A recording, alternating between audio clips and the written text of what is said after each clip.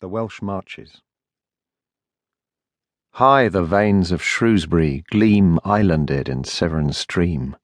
The bridges from the steepled crest cross the water east and west.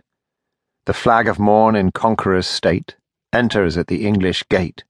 The vanquished eve, as night prevails, bleeds upon the road to Wales.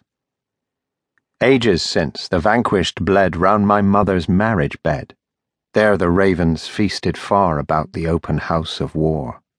When Severn down to Buildwas ran, coloured with the death of man, couched upon her brother's grave, the Saxon got me on the slave. The sound of fight is silent long that began the ancient wrong.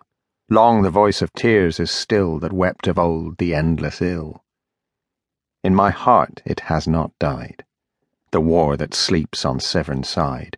They cease not fighting east and west on the marches of my breast. Here the truceless armies yet trample, rolled in blood and sweat. They kill and never die, and I think that each is I.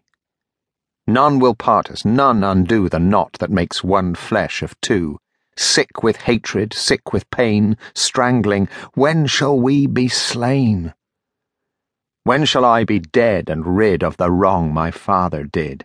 How long till spade and hearse put to sleep my mother's curse?